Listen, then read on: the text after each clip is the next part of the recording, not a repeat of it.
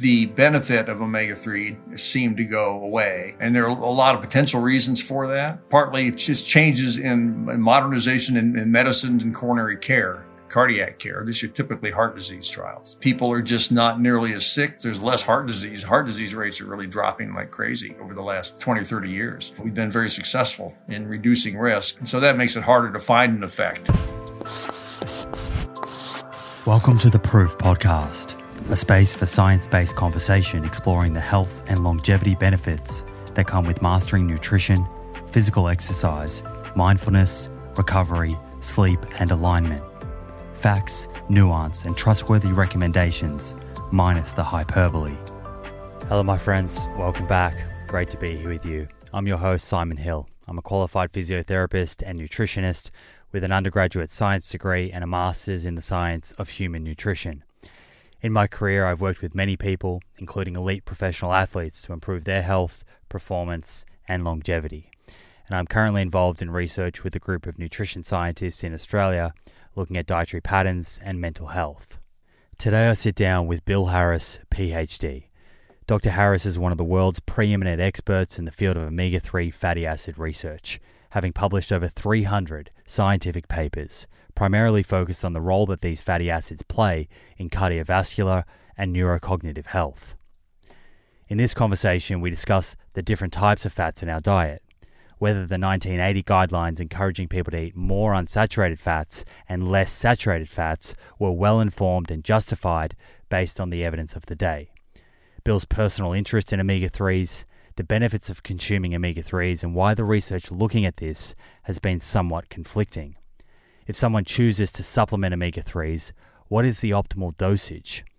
Whether there are any side effects of high omega-3 intake, as well as Bill's thoughts on omega-6s, oxidation, inflammation, and the omega-6 to 3 ratio.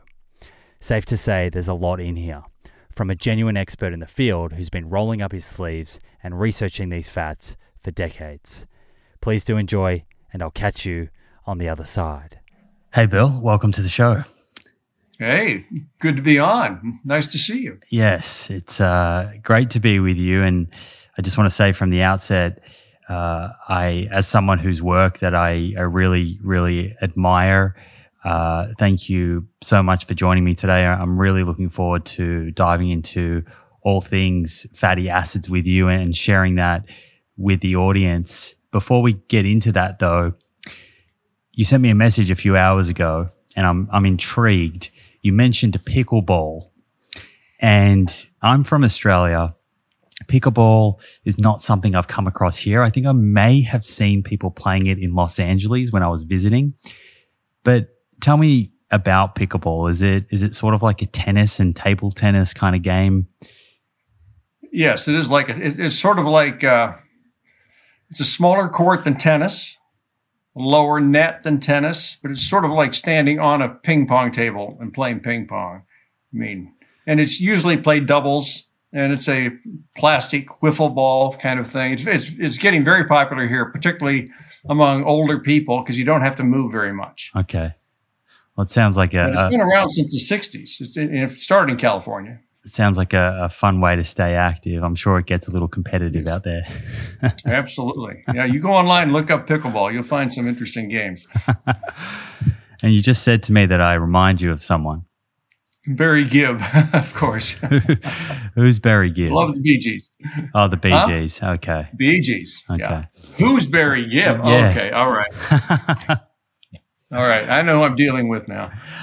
I have many, many questions for you. And I know that it's 7 p.m. or roughly 7 p.m. your time. So let's see what we get through. And perhaps if we run out of time, we can leave room for a part two. And sure. I was thinking about the best on-ramp here to tackle this topic of fatty acids and help make the most sense of it. And I do really want to zoom in on polyunsaturated fats today, but I presume saturated, monounsaturated, polyunsaturated fats will come up in our conversation and how they're sort of interrelated.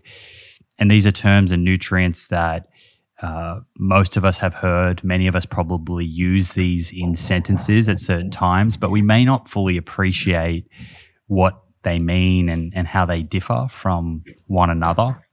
So perhaps you could kick things off here just by briefly explaining what is it that makes a fat saturated, what makes a fat monounsaturated, and what makes a fat polyunsaturated, and perhaps along the way we can just point out some of the common foods that we find these in typical diets today.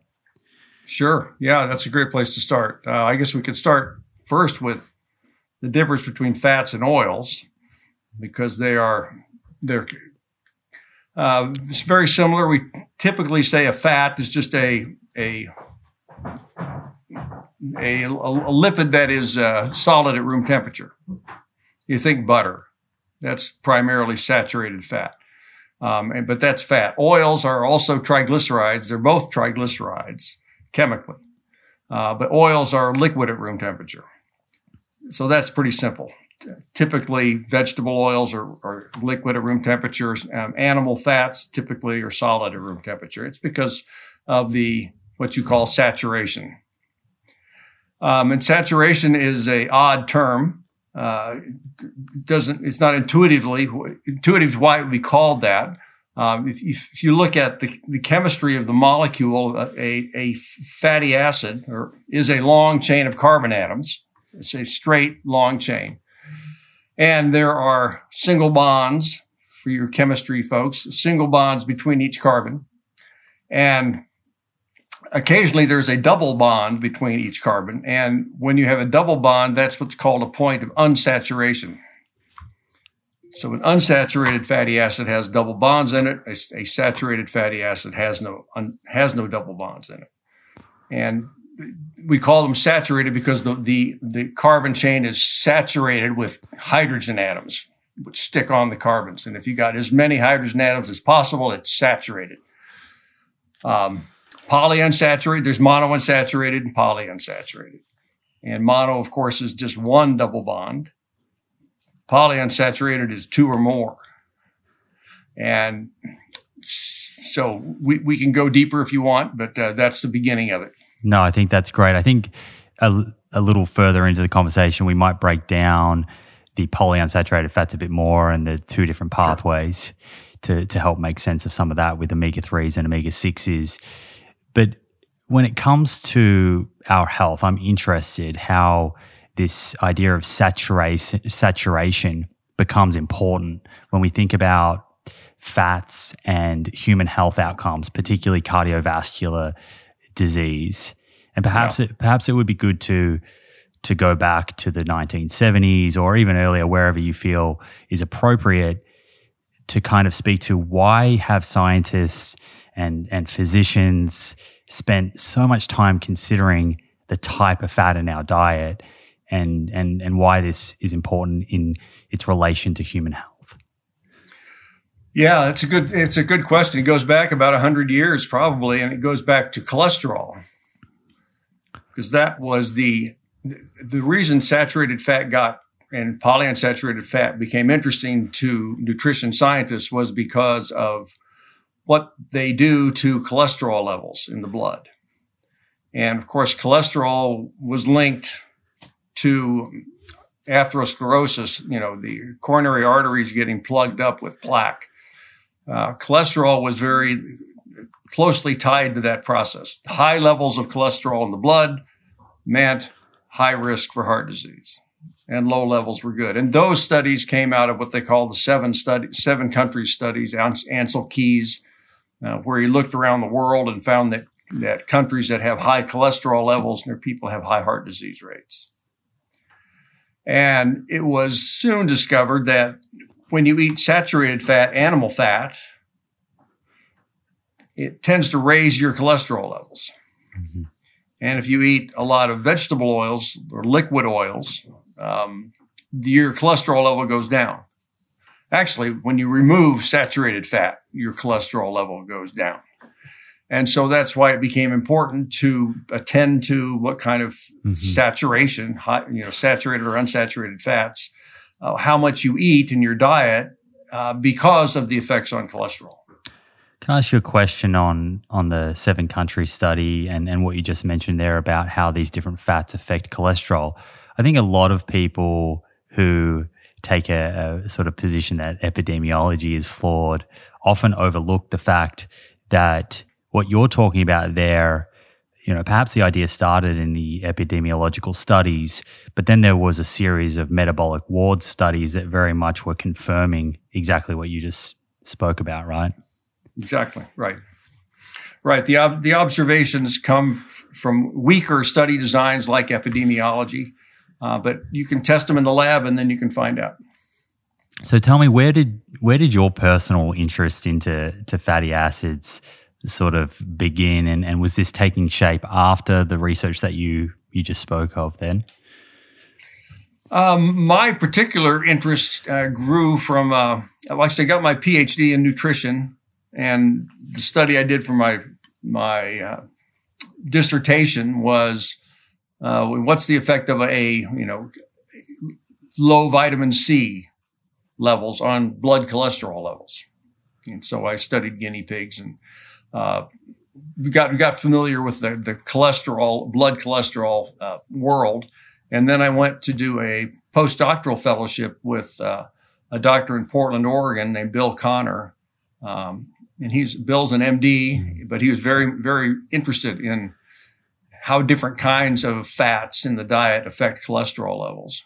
And by the late 70s, we knew what I just told you, that high saturated fat diets raise cholesterol, and high polyunsaturated, that is to say the vegetable oil type fats, will lower cholesterol. But we didn't know if it was because we didn't know why, for one thing. And one thing Dr. Connor was interested in was, is it the fact that the animal fats are solid, chemically solid at room temperature, and the vegetable oils are liquid at room temperature, or was it the fact that it actually was from an animal? There was an animalness to them, or a plantness to them. Which was it that was actually driving the cholesterol effect? And so he, I think rather cleverly at the time, thought, well, let's study a oil that is liquid at room temperature, but is from an animal, and that's fish, salmon, as it turned out. Yeah, that's so very clever. My assignment was to do a study, a metabolic ward study, as you just mentioned, where we fed very high levels of salmon oil or vegetable oil or saturated fat in 4-week slots to healthy volunteers to see what happened to the cholesterol and other blood lipids like triglycerides. And what we found was the saturated fat raised cholesterol, the vegetable oil lowered it, and the fish oil lowered it. And the fish oil also lowered triglycerides, which the vegetable oils didn't do. So that was the first observation, I think, that fish oils are good for lowering triglyceride. But we were feeding outrageous amounts of oil. It was about 250 milliliters a day of salmon oil, about 20 to 25 grams of EPA DHA, which is, 5 times what Eskimos eat. Mm-hmm. But it was, so Dr. Connor just said, hit it with a big hammer, see what happens. Sure. So that's not really obtainable in a kind of typical diet, but what you were able to produce was this result that spoke to the fact that it's not necessarily the source, animal or plant, that is having this effect on the cholesterol. It's the type of fat being it's the chemical composition of the oil, right? Right. So I'm not sure if we're going to go too far into the weeds, but I might ask you, and feel free to keep it as surface level as you think is best. What is it about a fat that is saturated and a fat that is polyunsaturated that causes them to have differing effects on cholesterol? Yeah, and that was a long search to try, and we have to really get a little bit more specific than cholesterol now, because we need to talk about the two ways that cholesterol is carried in the blood: LDL, low density lipoproteins, and high density, what's called the good cholesterol and the bad cholesterol, or vice versa. Because LDL, low density lipoproteins, are particles that carry cholesterol. Cholesterol is a lipid; it doesn't dissolve in the blood, which is water, so it has to be carried in a particle. And it's the LDL particles that are the ones that are causing heart disease, causing arthritis or atherosclerosis. And when we looked more carefully, it wasn't just the total cholesterol that went up when you ate saturated fat. It was the LDL particle numbers went up.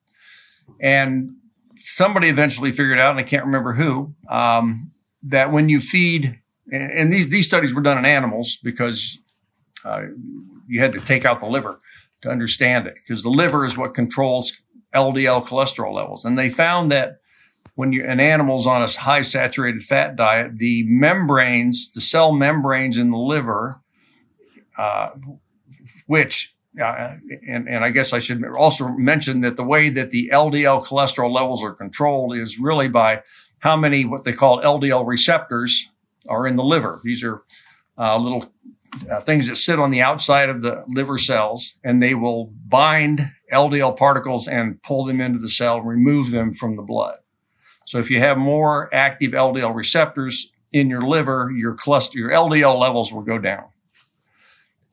But they found out that a high saturated fat diet changes the number of those receptors on liver cells. So there's fewer LDL receptors in the liver. So there's fewer places to remove LDL particles from the blood, so the levels stay up. And if you put polyunsaturated fat in, there's more receptors, they're more active, and they will, like a sponge, pull the cholesterol particles into the liver and out of the blood. So it had to do really with the fluidity, we call it, of the cell membrane and how it affected LDL receptors. Fascinating. So with all of that in mind and the research that was kind of building up to the 1980 period, I'd like to hear your view on something. I see a lot of folks online saying that the 1980 guidelines were misinformed, that these guidelines are, in some ways, I hear people going as far as saying that they were responsible for the incredibly high numbers of, or the rates of obesity and chronic disease that we see today.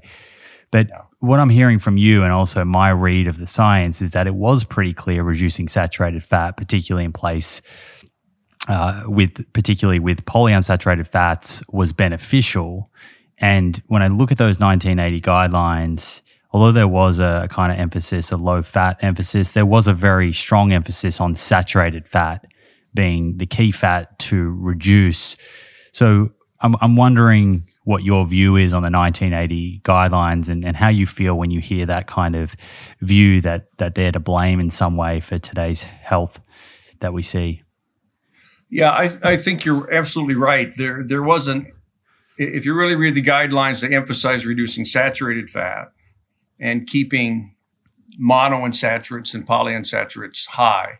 But when it got translated into the lay world, it was just low fat,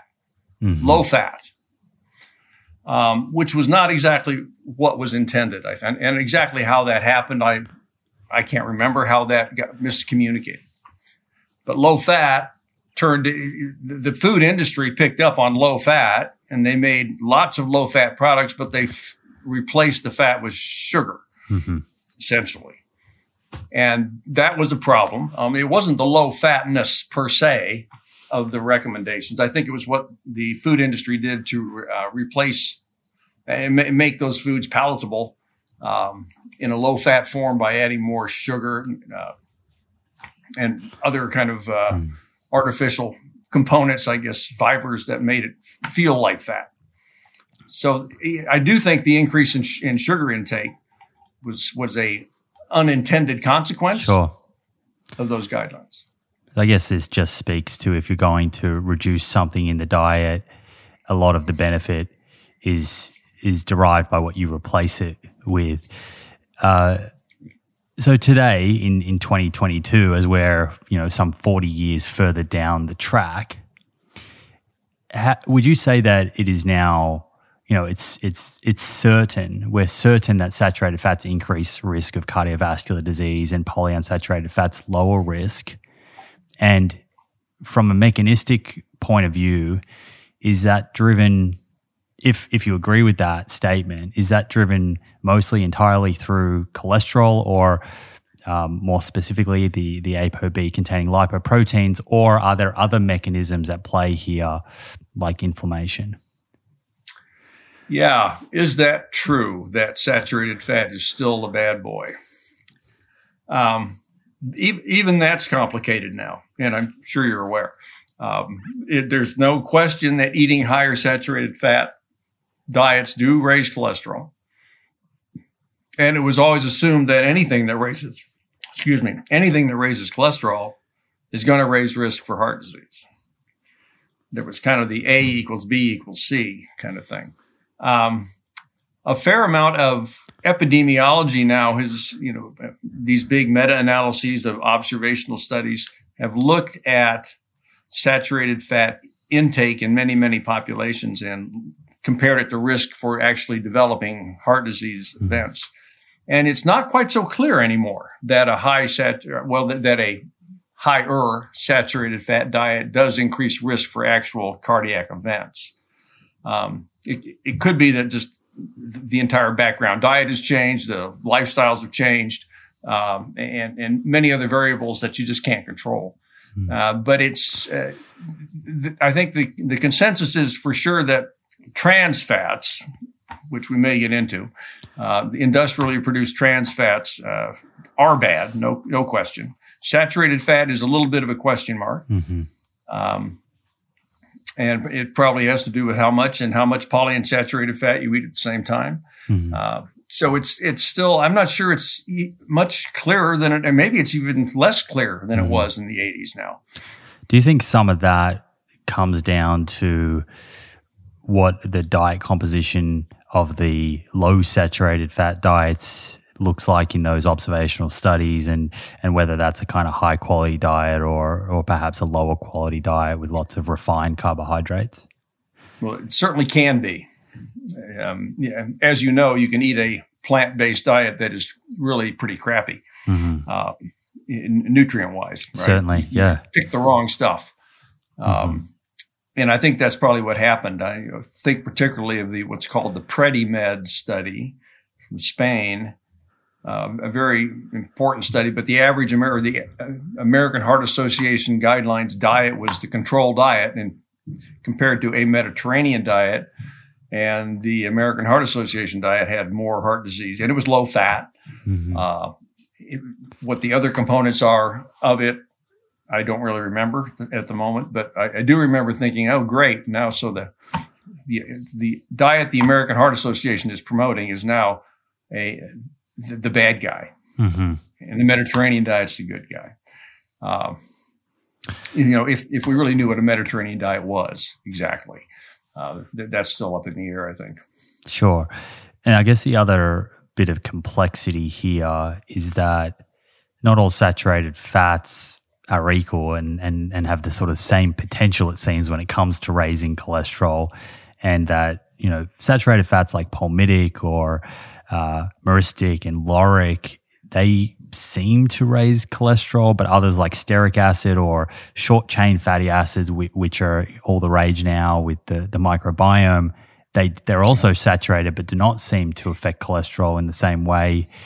Do you think that's another sort of layer of complexity here? Yes, yeah, and I'm glad you mentioned that, because it's really quite naive. I mean, when we get even into the omega-6 and omega-3 polyunsaturates, it's naive to classify these based on their chemistry, based on their because all the saturated fats get painted with the same brush, but they shouldn't, like if you just said. Sure. They don't all have the same behavior, and then the same way plays with the omega-3s and the omega-6s. So we got to get away from these rigid classifications. These umbrella terms, it's similar with carbohydrates. I often say that a carbohydrate could speak to, a food like a jelly bean all the way to a black bean. And we know we know that those are likely to have quite different effects on our physiology and health outcomes. I like that analogy. I might have to use that for fats. You can borrow that as much as you want. Monounsaturated fats tend to get a little less airtime, but before we delve into the polyunsaturated fats a bit deeper, what do we know about the effect of monounsaturated fats on health, you've made it very clear that swapping saturated fats for polyunsaturated fats is very beneficial. Do we get the same sort of benefit by dialing down certain saturated fats for monounsaturated fats? Do you have a view on this? I don't think so. I think in the 1980s, the monounsaturated fats, the olive oils, the canolas were sort of the darling because of metabolic ward studies that showed that swap out saturated fat, put in monounsaturated fat. Oleic acid is the principal fatty acid in that class. You got a drop in LDL cholesterol, the bad cholesterol, but you got a rise in HDL cholesterol, the good one. And so based on those studies, people said, the monos are great. But again, over the years, over the decades now, people have been looking at many epidemiologic studies where they look at monounsaturated fat intake in populations and then look at what their risk for heart disease is. Forget the cholesterol level. What's their risk for heart attacks and strokes? And monounsaturates are not producing a clear picture. In some studies, it looks like no effect, no relationship with risk for heart disease. Sometimes it's higher, sometimes it's lower. It's really unfortunate that almost every fat is controversial these days. Every class, every family, there's contradictory evidence out there, which is very confusing to you know about it because you sit at the interface of science and the public. But even from me sitting on a science perch, it's very hard to make firm statements anymore about. Well, I can make some firm statements about omega-3, and I'm sure we'll get there. But we will get there. The monos are still.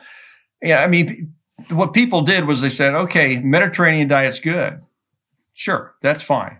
Mediterranean diet contains a fair amount of olive oil. Olive oil is good. Olive oil is a monounsaturated oil primarily. Therefore, monounsaturated fats are good for your heart. And you can't necessarily make those leaps. The Mediterranean diet is way more than just olive oil. Olive oil itself is way more than just monounsaturated fats. But I think that's the simple jump that people make. And it's too simple.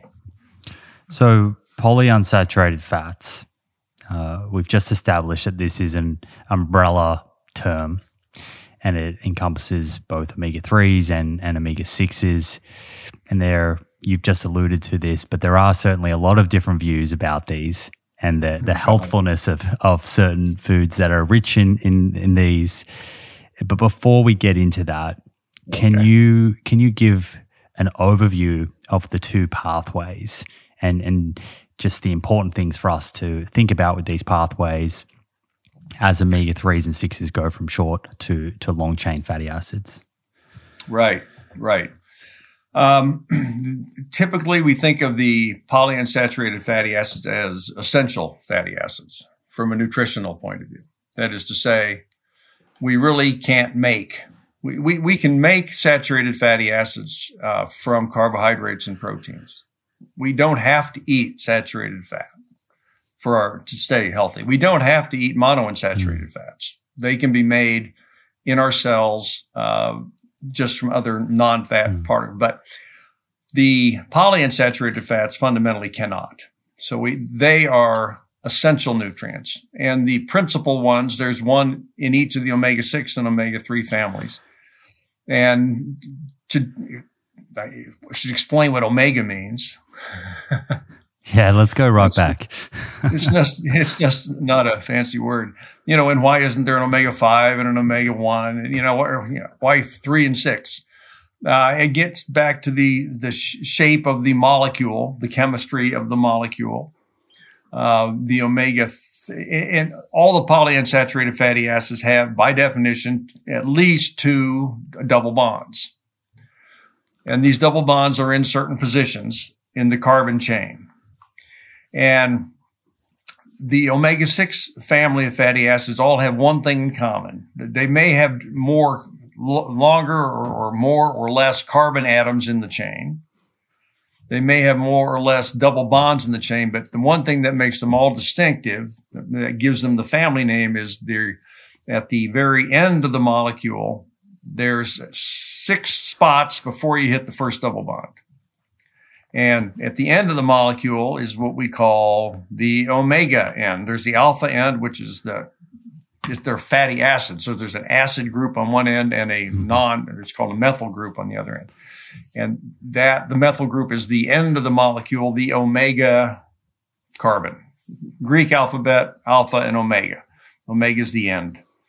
So if you count 6 positions back, 6 carbons back from the omega end, you hit the first double bond, and that's common to all omega-6 fatty acids. And omega-3s, the first double bond is in the 3rd position back from the end, and that's common to all of them. And we cannot convert one to the other metabolically. Now, so there are 2 essential fatty acids in the polyunsaturated family, things we cannot make ourselves, but we need them metabolically. Like we need vitamins, like we need minerals, we need at least 2 of the fatty acids, essential fatty acids. So the omega-6 one is called linoleic acid. It's an 18-carbon long fatty acid. It has 2 double bonds in it, and one of them, the first one's in that omega-6 position, linoleic, and that is very rich in many seed oils. Corn oil is a great example. Soybean oil, or roughly 50% of the oil, is linoleic acid.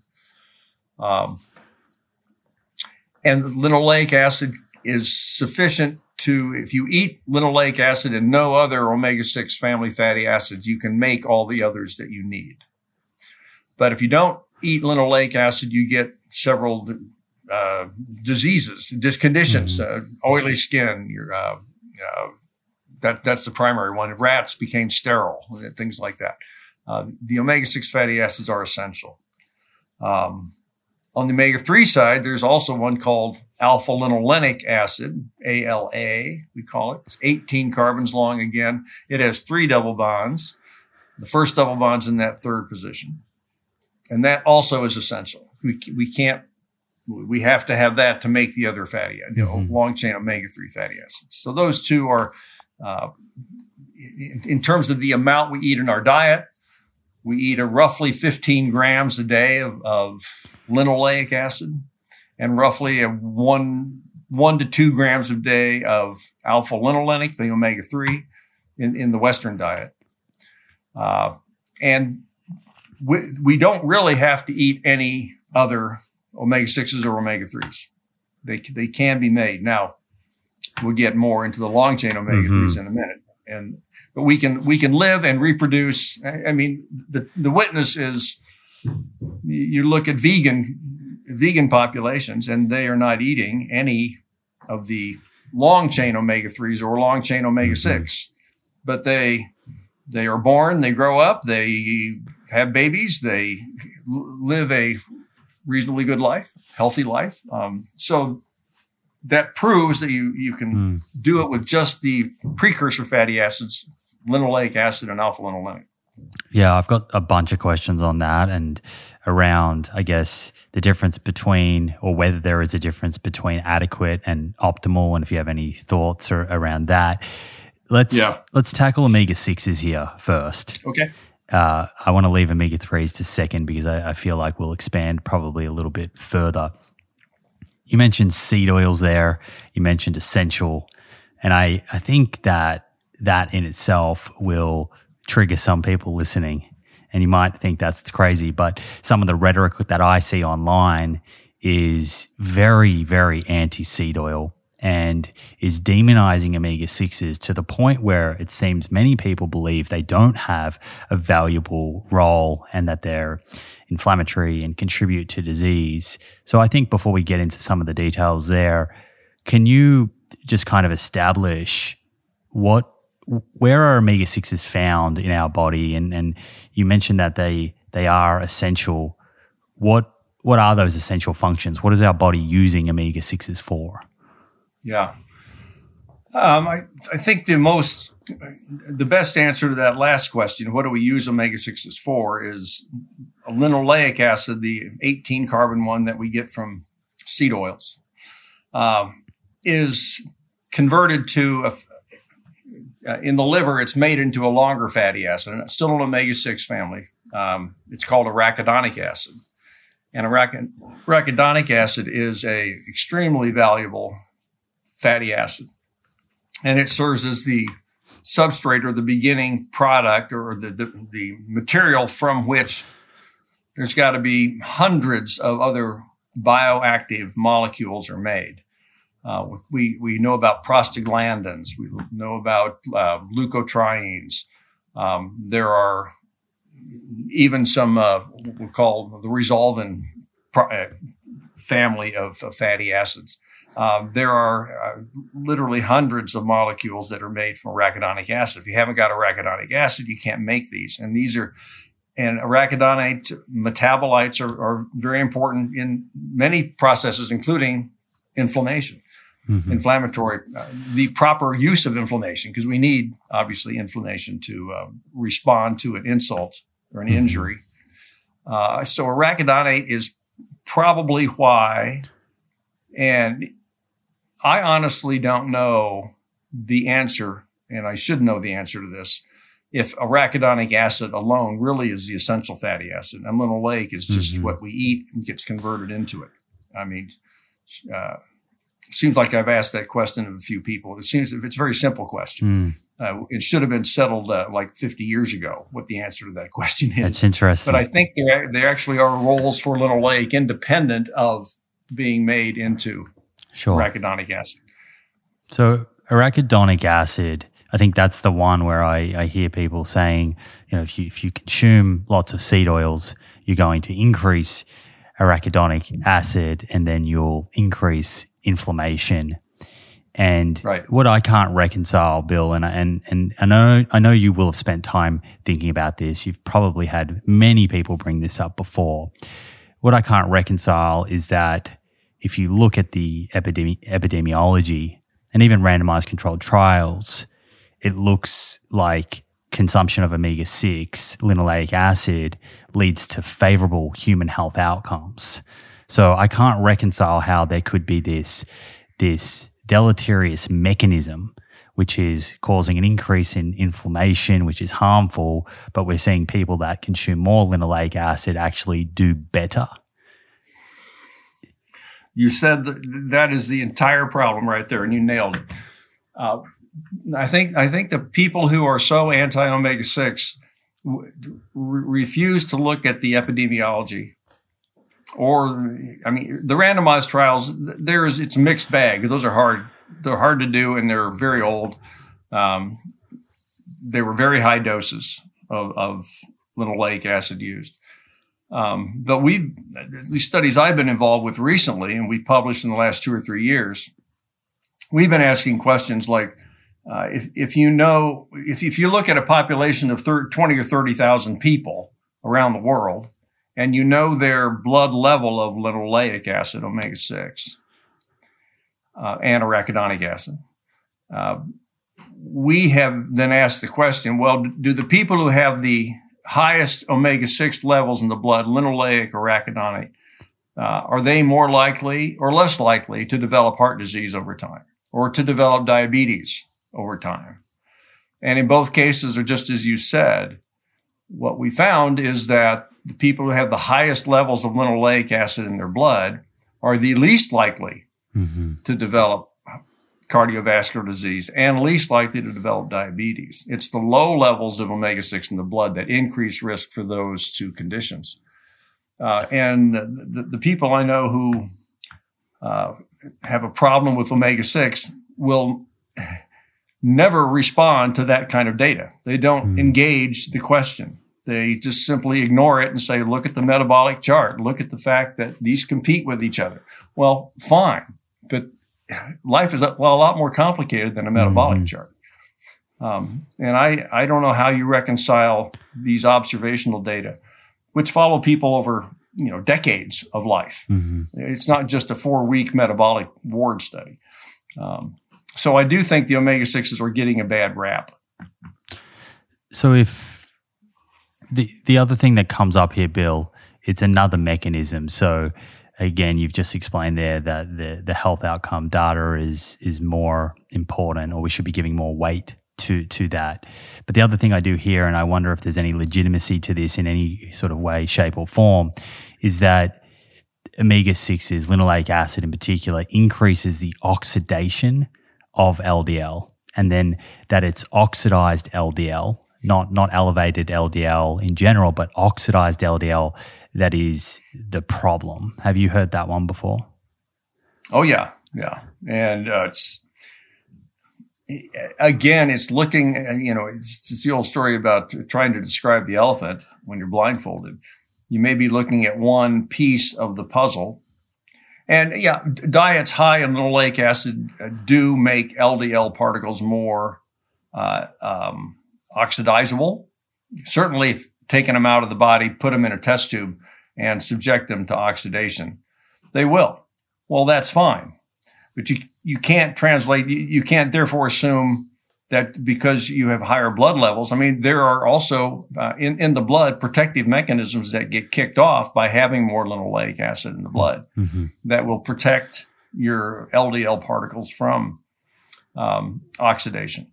And even if oxidation was a problem, at the end of the day, we still see, I mean, the thing is, you measure what you can measure, but you forget that there are other things going on inside the body, inside cells that you're not measuring.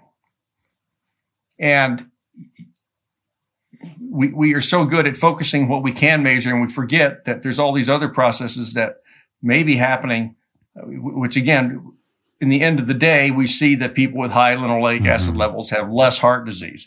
So something's going on. And these things may have adverse effects on pathway A, and they may have great effects on pathway B, C, D, and E, and we just don't measure those. At the end of the day, people don't have as many heart attacks if they have high linoleic acid levels. Now, arachidonic, you mentioned that. In the studies we've done, arachidonic acid levels are not related at all to whether you have heart attack or not, or develop diabetes or not. It's neutral. It's not bad. It's not good. The linoleic acid's good. Sure. When you consume more linoleic acid, does arachidonic acid levels fluctuate and go up much, or does the body sort of tightly regulate that? You got it. Yeah, the body regulates it. I remember a great paper by Jay Whalen where he pulled all the studies he could find, feeding studies, where he knew exactly how much linoleic acid was being fed to people. And it was either increasing the amount of linoleic from baseline to giving them more, or starting at baseline and taking it away. So changing the linoleic acid intake. And his question was, what does the plasma arachidonic acid level do when you change the intake of linoleic acid? And he was surprised to find that regardless of whether you raised it or lowered it, the arachidonic acid levels stayed the same. So there certainly is no direct relationship between how much linoleic you eat and how much arachidonic you make. I think your earlier point you made is one worth emphasizing, that if we zoom in on a mechanism, we can't just presume that that's the only mechanism at play. And as you say, a food or a nutrient might negatively affect one pathway, but could be positively affecting others. And really what matters is what's the net effect of that food. And to fully appreciate that, often you need to zoom out and look at health outcomes for that reason.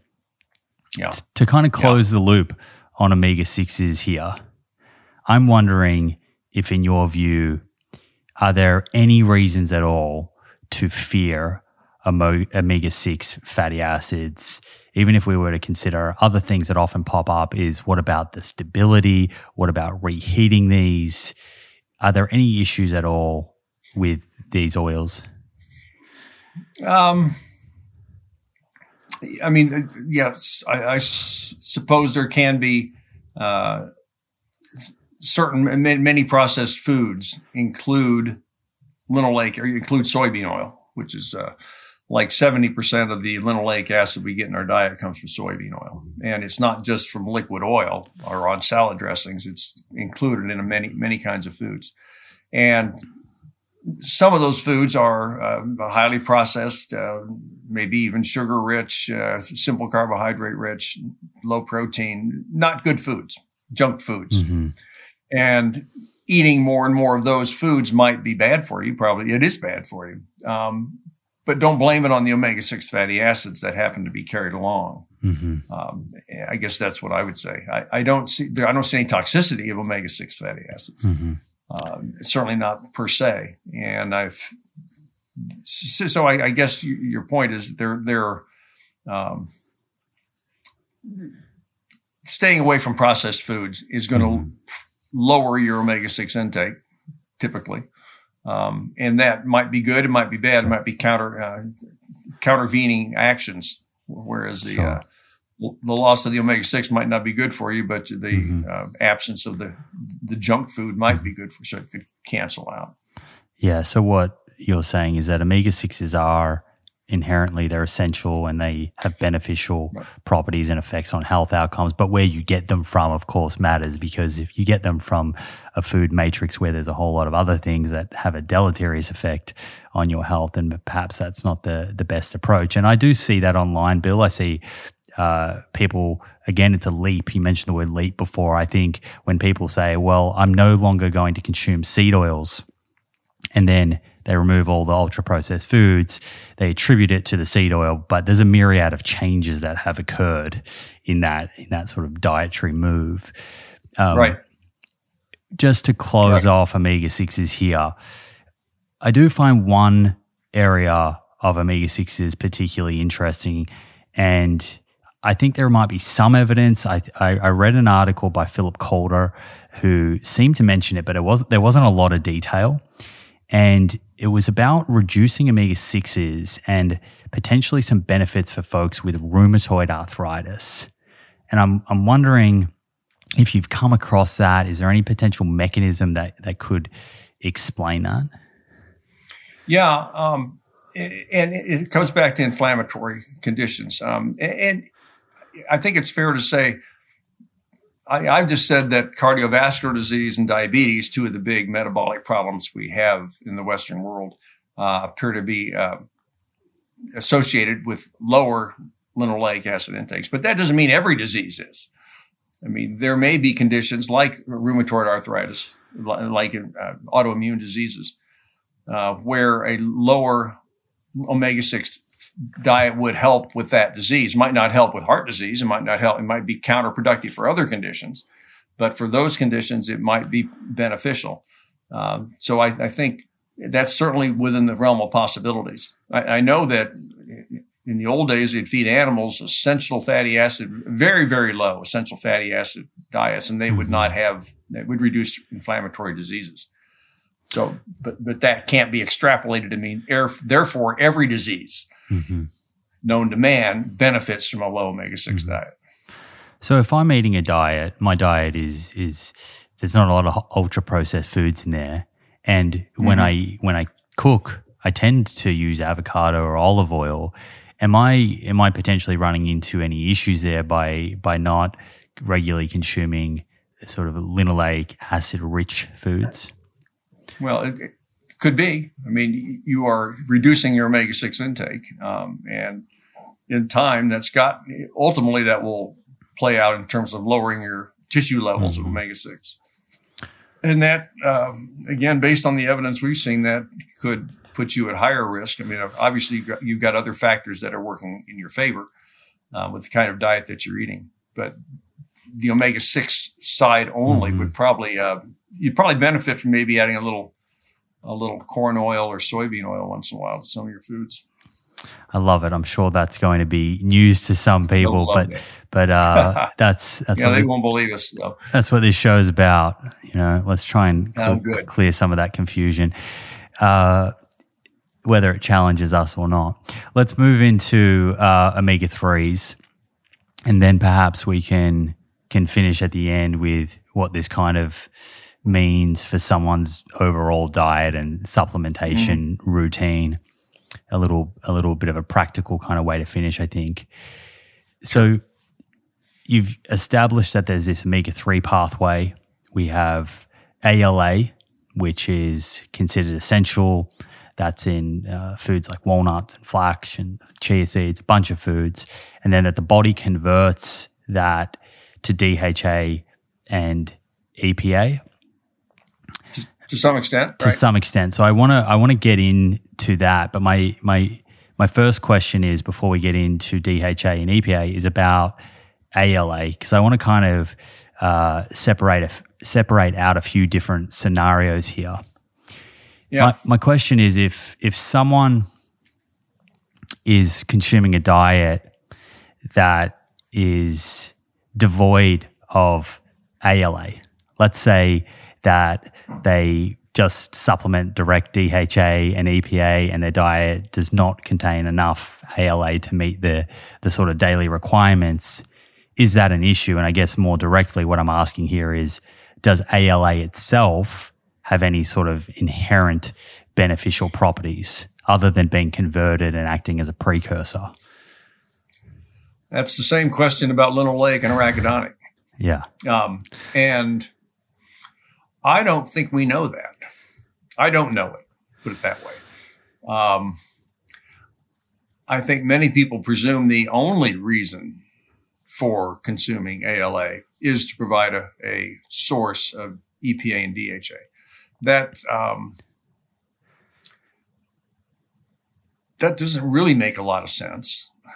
I mean, I suspect that there are roles for ALA that we don't know about, that are hard to tease out from the long chain omega-3 benefits.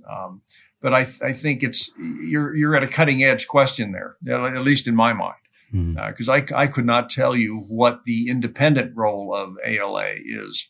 I'm gonna have to ask somebody tomorrow. Now that you've done this to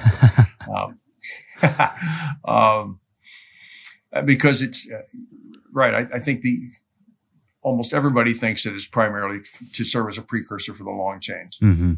We can maybe come back to that in a future episode.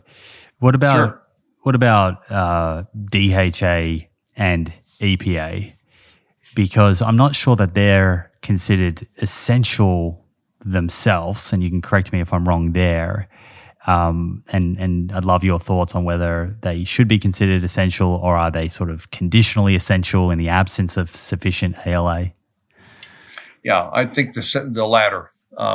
Strictly speaking, nutritionists would say ALA is essential. EPA and DHA are non-essential, or conditionally essential in different nutritional environments, I guess you'd say. Certainly in the Western diet, where we get very little EPA and DHA preformed, we know that higher levels of them are beneficial. We know that ALA does not get converted very much to EPA and DHA, less than like 5%. And some will say it's because the high omega-6 diet prevents the ALA from being converted. And there's some truth to that, but you certainly can't achieve the kinds of levels of EPA and DHA that we know to be beneficial just by eating ALA and removing omega-6. And just to go back to that point again, I think just because, if anybody thinks the world rotates around omega-3, it's me. Okay. That's just been my world for 40 years. But I think we need to recognize that just because a lower omega-6 intake might facilitate a little higher omega-3 level doesn't necessarily mean that that's better for the whole body. Because there's other processes that the omega-6s are playing a role in that are beneficial, that just because you raise omega-3s doesn't mean you've canceled all those effects of the lack of omega-6. So I think we still have to think about them in some kind of a balance, but sure, I get, people get crazy about balances and ratios, and I'm sure we'll get into that. Yeah. So I would say, to your question, EPA and DHA, I think, are conditionally essential, and we really haven't got a good word for. They just make you healthier. You don't die without them in your diet. That would be a true essential nutrient. You cannot live without that thing in your diet. And that is true of ALA and linoleic acid. It's not true of EPA and DHA because, again, there are vegan populations that eat 0 EPA and DHA and they live. So we can't call it an essential, but we can call it conditionally essential or an optimization or something. Yeah, I think people can appreciate that. I mean, even if you think of something like fiber is not necessarily considered essential, but there's a difference between surviving and sort of giving your body the essential components for cofactors and enzymes, etc., versus thriving and improving health span, which is right. I guess what you're talking about. Right. There, I'm interested with regards to the differences that exist between one's ability to convert ALA into DHA, EPA, and I actually want to go into whether it converts to both or just one of. But how much of this is, it seems largely driven by genetics, but how much of this do you think is driven by one's ancestry and whether or not they had a direct source of DHA, EPA in their diet? Well,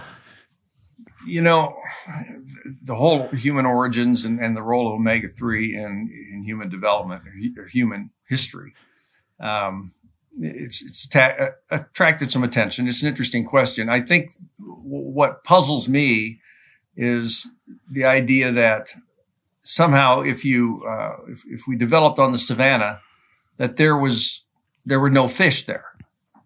Well, people can't live without water. And people almost always settle somewhere where there's a river or there's seashores, fine, but there's also rivers. They all have fish in them. And it always makes me wonder why we think that only people that colonized or lived on ocean coasts had omega-3, but those that lived inland didn't have any omega-3 in the fish that they ate. I mean, it just seems puzzling to me. Yeah, that's a good point. But to your point, there have been, people have looked at certain enzymes that are important in the conversion of ALA to EPA and DHA. They're called fatty acid desaturase enzymes, or FADs. And there are different versions of those in different people, and it looks like people of African descent have better conversion of these fatty acids to, or even, and Eskimos don't do it so well because they had presumably had a good source of omega-3 in the seafood they ate. But these are pretty small differences in omega-3 levels in the blood, arising from differences in these genes. I think we over attribute. You're right that there is a difference it's a genetic difference in the ability to convert ALA to EPA and DHA, but to pin it down to one enzyme and one gene is a little naive. I think there's a concert going on there that is far more complicated than we understand. Hey friends, I hope you're enjoying this episode so far. A quick message from one of our sponsors who makes this show possible, and then we'll jump straight back into things. If you're familiar with my nutrition philosophy, you will know that I'm a huge believer in plant-rich diets being better for people and our planet. You'll also know that I frequently draw attention to what I describe as nutrients of focus.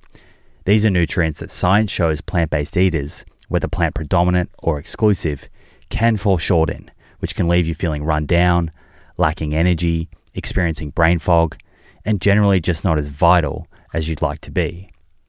For that reason, together with Emil, a plant-based health and wellness company, I formulated Essential 8.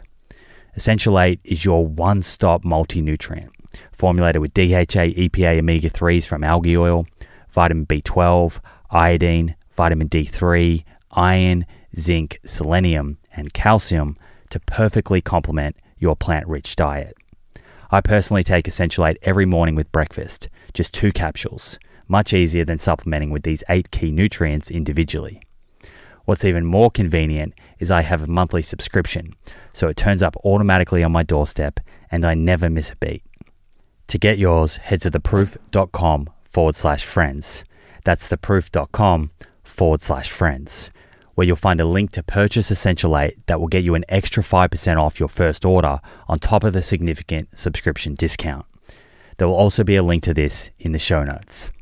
Okay, back to the show.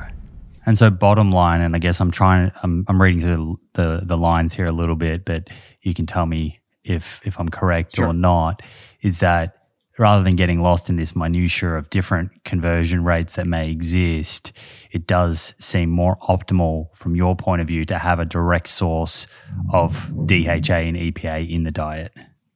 Correct. Okay. Yeah, I would agree with that. And how have we established that? Perhaps we can go into what you feel is an optimal, whether we go to omega-3 index and the amount of omega-3s in red blood cells, how that's been established, and then we can talk about various ways to get there. Yeah. There's various ways to figure out what's an optimal amount of EPA and DHA in the diet. One way is to look at different populations, and the one we always hold up as really a great example of a high omega-3 population that has good health benefits is Japan. Traditional Japanese. I don't think the kids today in Japan are at all following the traditional route, but historically, Japanese have had blood omega-3 levels and intakes of omega-3 way on the high end, and they also live about as longer than almost anybody else does, and free of cardiovascular disease typically, or at least heart disease. They have strokes from high blood pressure, high salt diets, but they typically live, I think it's 4 or so years longer than Americans do. And I'm not sure what the Australian comparison would be, but it's the Japanese are a good example. Their typical intake is 800, 900, 1,000 milligrams of EPA and DHA a day, and they're exposed to that sort of level essentially from conception, all the way up, and that I think has good effects. We've seen. You alluded to the omega-3 index, and so I'll run with that for just a moment. We developed a blood test of omega-3 levels about coming on 20 years ago called the omega-3 index, and it is the amount of EPA and DHA in a red blood cell membrane. So we use, because the omega-3s like to live in membranes in the body, the easiest cell type to get at for a doctor or a researcher is a red blood cell, because they make up essentially half the blood. So we developed the test looking at the amount of EPA and DHA as a percent of the total fatty acids in a membrane. And it runs typically from 2 or 3% at the very, very lowest end to 10, 12, 15% at the high end. Again, Japanese are around 9 to 10%. Typical Americans have an omega-3 index in the 5 to 6% area. Again, vegans have omega-3 index about 3.5%, very low. And it all comes from how much you eat, how much EPA and DHA you typically eat. It largely, almost completely. I mean, there's a few factors that can affect it. Smoking lowers it, things like that. But so getting back to your question, how much do you need for good health? We established through many studies that a level in the red cell of about 8% is about what you need to be in the optimal zone of the omega-3 index, and to move from a omega-3 index of 4 or 5% up to 8% takes about 1,000 to 1,500 milligrams a day of EPA and DHA. And this is for Westerners eating the diets we eat. So that's kind of the ballpark of how much EPA and DHA preformed one would need to get a healthy omega-3 index. With the Japanese populations that you just mentioned there, and they tend to have 8%, I think you said, so they sort of naturally are sitting up at that higher omega-3 index. Do you have any kind of sense or idea as to what their ALA intake is? No, I'd have to look that up. I don't know. I know in the U.S., the typical intake is about 1.2 to 1.5 grams a day of ALA. Japanese intake, I don't know. Sure. But it's, I guess, presumably from looking at their diet, it's safe to say that most of that sort of high omega-3 index they have is driven through their regular consumption of fatty fish, seafood. My question is, and someone may be listening and thinking, well, I'm not eating seafood, and we'll get to supplements in a moment, but what would happen if someone consumed a crazy high amount of ALA? Would they be able to nudge that omega-3 index up at all? Yeah, they could nudge it up a little. I know one study where they gave 6 grams a day of ALA, which is, again, about 4 times the normal American intake. And the EPA levels did go up a little bit, which you'd expect. DHA levels did not. In fact, DHA levels went down a little bit, which is a little puzzling. But the net effect on the omega-3 indexes, which is EPA plus DHA, is pretty minimal from even that 6 grams of ALA per day. Okay, so that's interesting. So adding more ALA, you got an increase in EPA, but a decrease, albeit small, in DHA, which might be sort of sound counterintuitive if you're thinking about the pathway. Do you have any kind of explanation for that? Not a good one. I've got some guesses. It could be that if you turn on the synthetic pathway for EPA,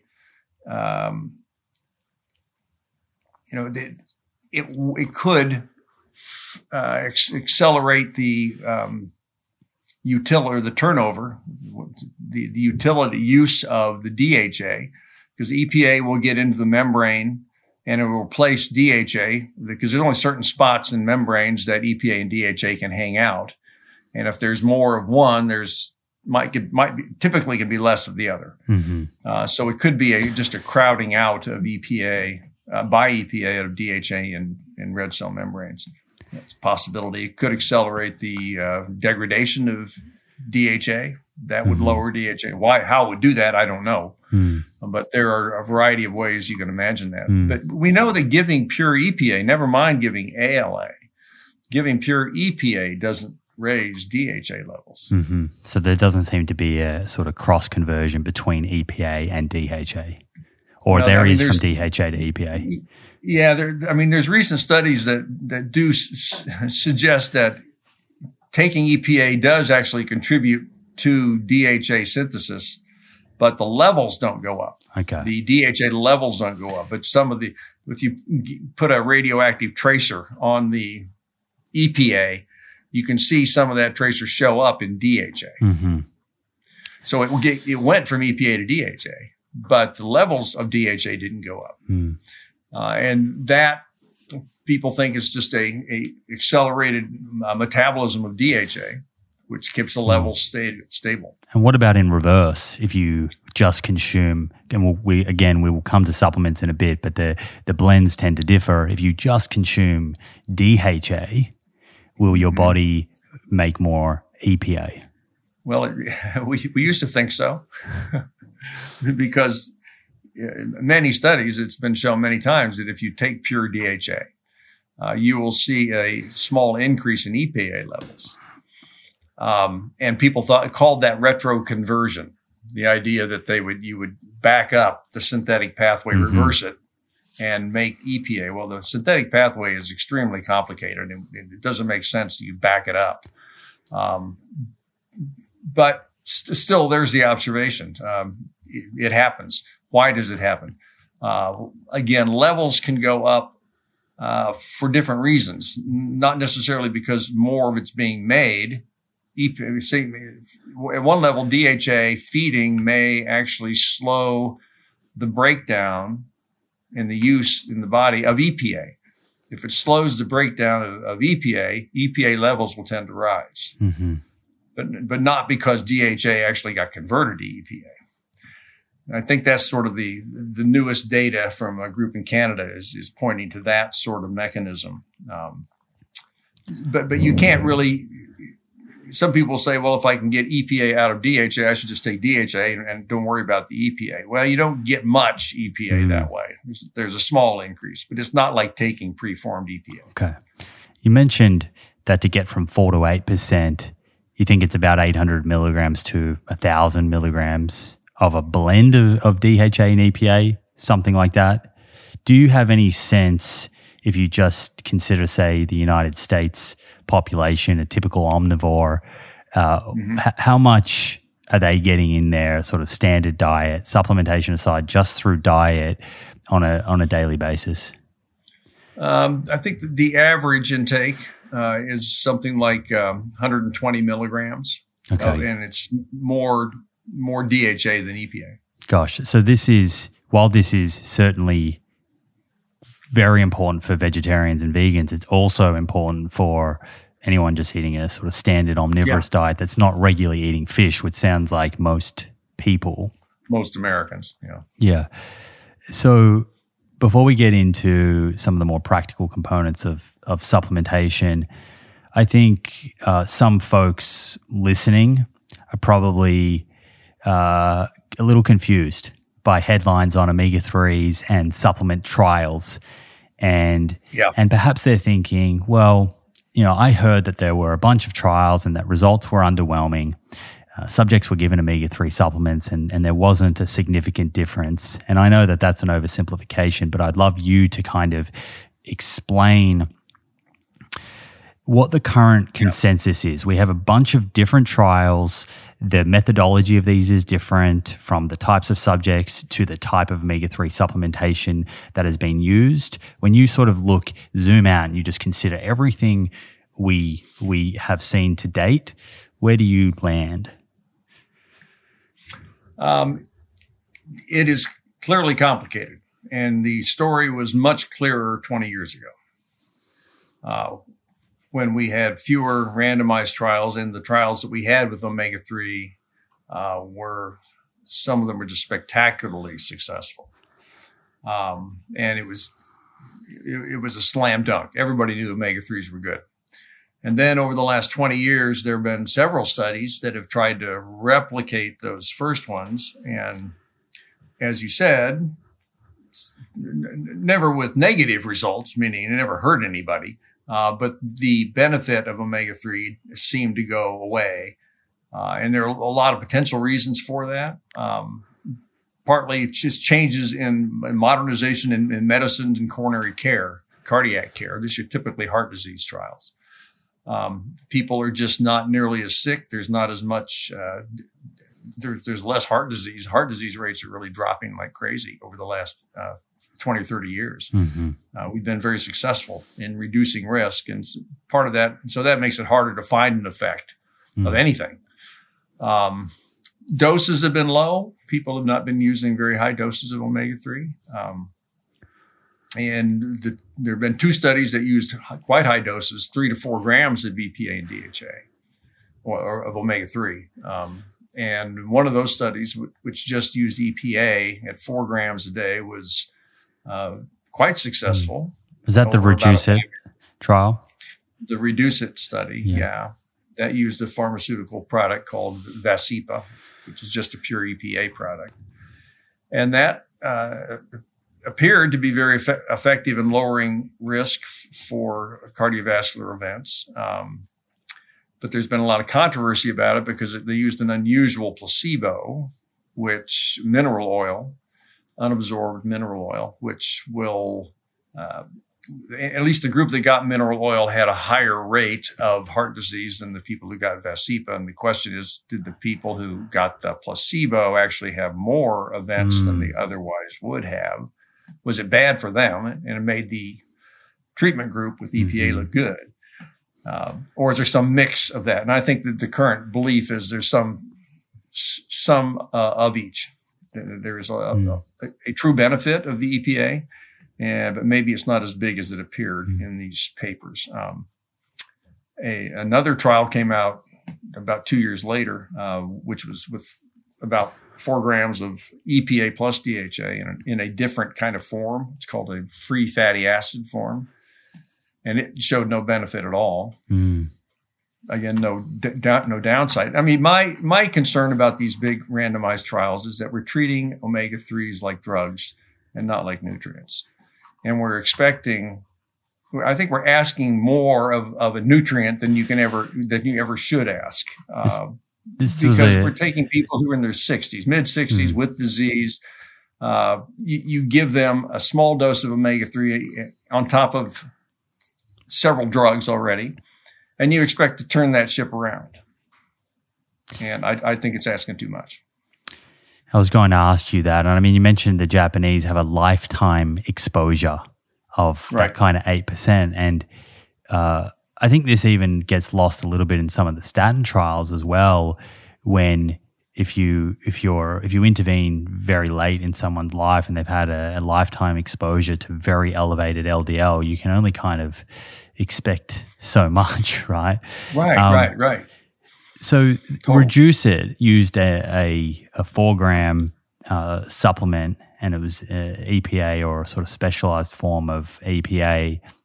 And then that second trial that you mentioned there, I think that was the strength trial, if I'm correct. Right. That was the one that you said used the EPA DHA blend, similar dose, found no significant differences. Is any of this possibly explained by the fact that Reduce It went with a just EPA, and is there a mechanism whereby EPA may be more beneficial for reducing risk of cardiovascular disease? Well, it's certainly one way to look at the data. It's possible. I don't think anybody I think the people that sell Vascepa believe it. But most people in the omega-3 world in general don't believe that makes sense. I think there's something else was going on in the strength study, which was neutral. And again, used an unusual form of EPA and DHA as free fatty acids, which can be kind of irritating and could actually maybe be stimulating some inflammation, potentially. That's one of the ideas as to why it didn't work. But in any event, I don't.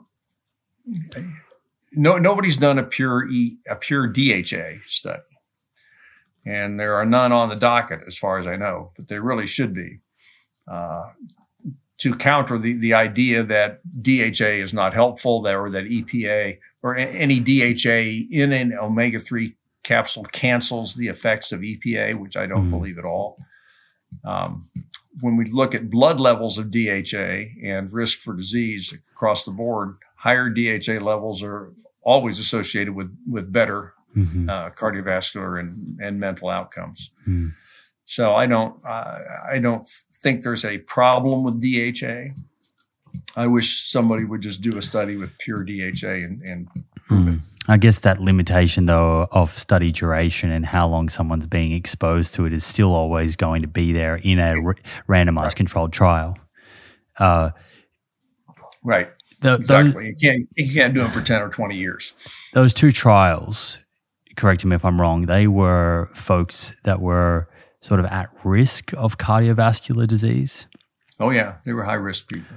What about the VITAL trial, or any trials that have looked at more healthy adults and different sort of omega-3 supplementation regimes? Can you tell us about the findings there? Yeah. So the VITAL study was what they call a 2x2 study design, because they were interested in vitamin D supplementation and omega-3 supplementation. And so they recruited like 25,000 people in their 50s, 60s, roughly, without cancer, without heart disease, like you said, fairly healthy people, adults. And they gave them either 1 gram a day, or actually 840 milligrams a day of EPA and DHA. So it's one capsule of Lovesa, which is a pharmaceutical omega-3 product. So not a big dose, 800 each milligrams, or they got 2,000 units of vitamin D. They got both of them, or they got neither. And then they were followed for 4 or 5 years.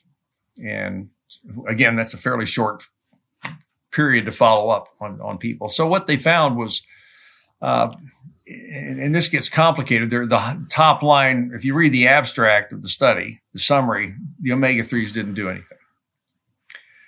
And that's because they had picked what they call a composite endpoint.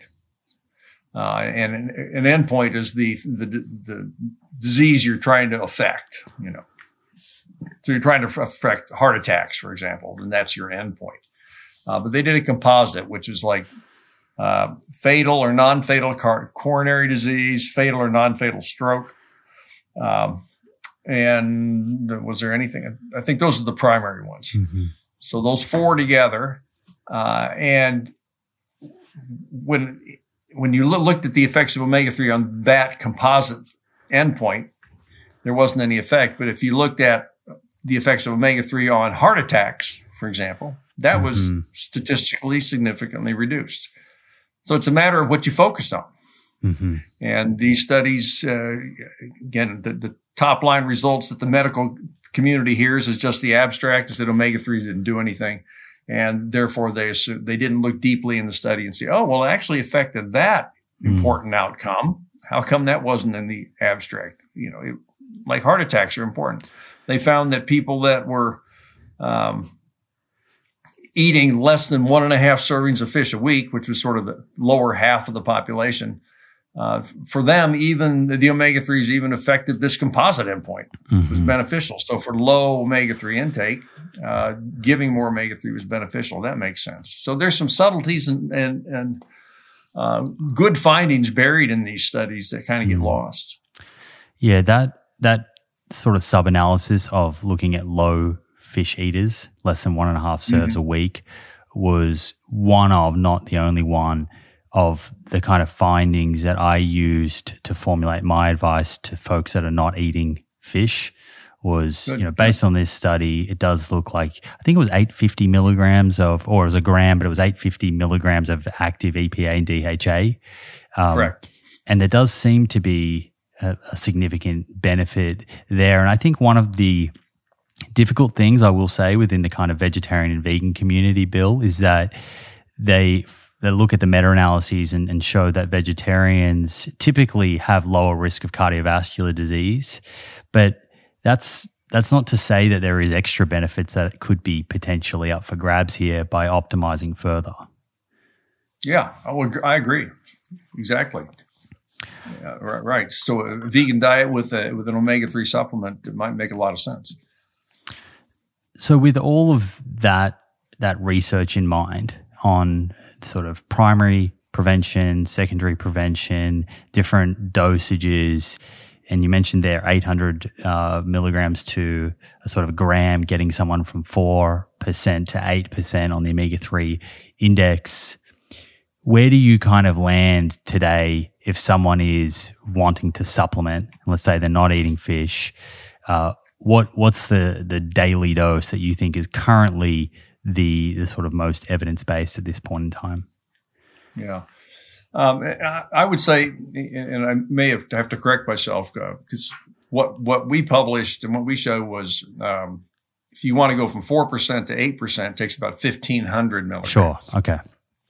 So if you want to go from 5% to 8%, it's less. Of course, less distance to go. But 4% to 8%, and the omega-3 index categories are basically under 4% is the worst, 4 to 8% is sort of intermediate, and over 8% is the target.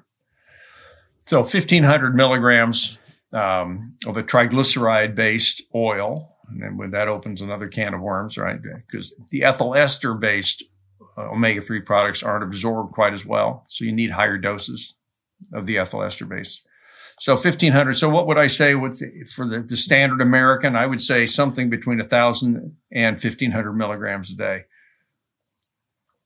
You got a lot of ground to make up. So you said that it was down around 100 to 200, somewhere in there. Yeah. So there's 1,300 odd milligrams to kind of, or more to make up there. What about, so two things. One, you just mentioned there that it's better as a triglyceride form, not ethyl ester. And Yeah. I'm interested if someone just goes to a random supplement store and picks a EPA DHA product off the shelf, which form is it? I think that will be helpful information. And then secondly, these supplements do come in a number of different varieties. You can see ones that just say DHA on them. Others say DHA and EPA. Some just say EPA. I think we've established that you feel a mix of both is beneficial.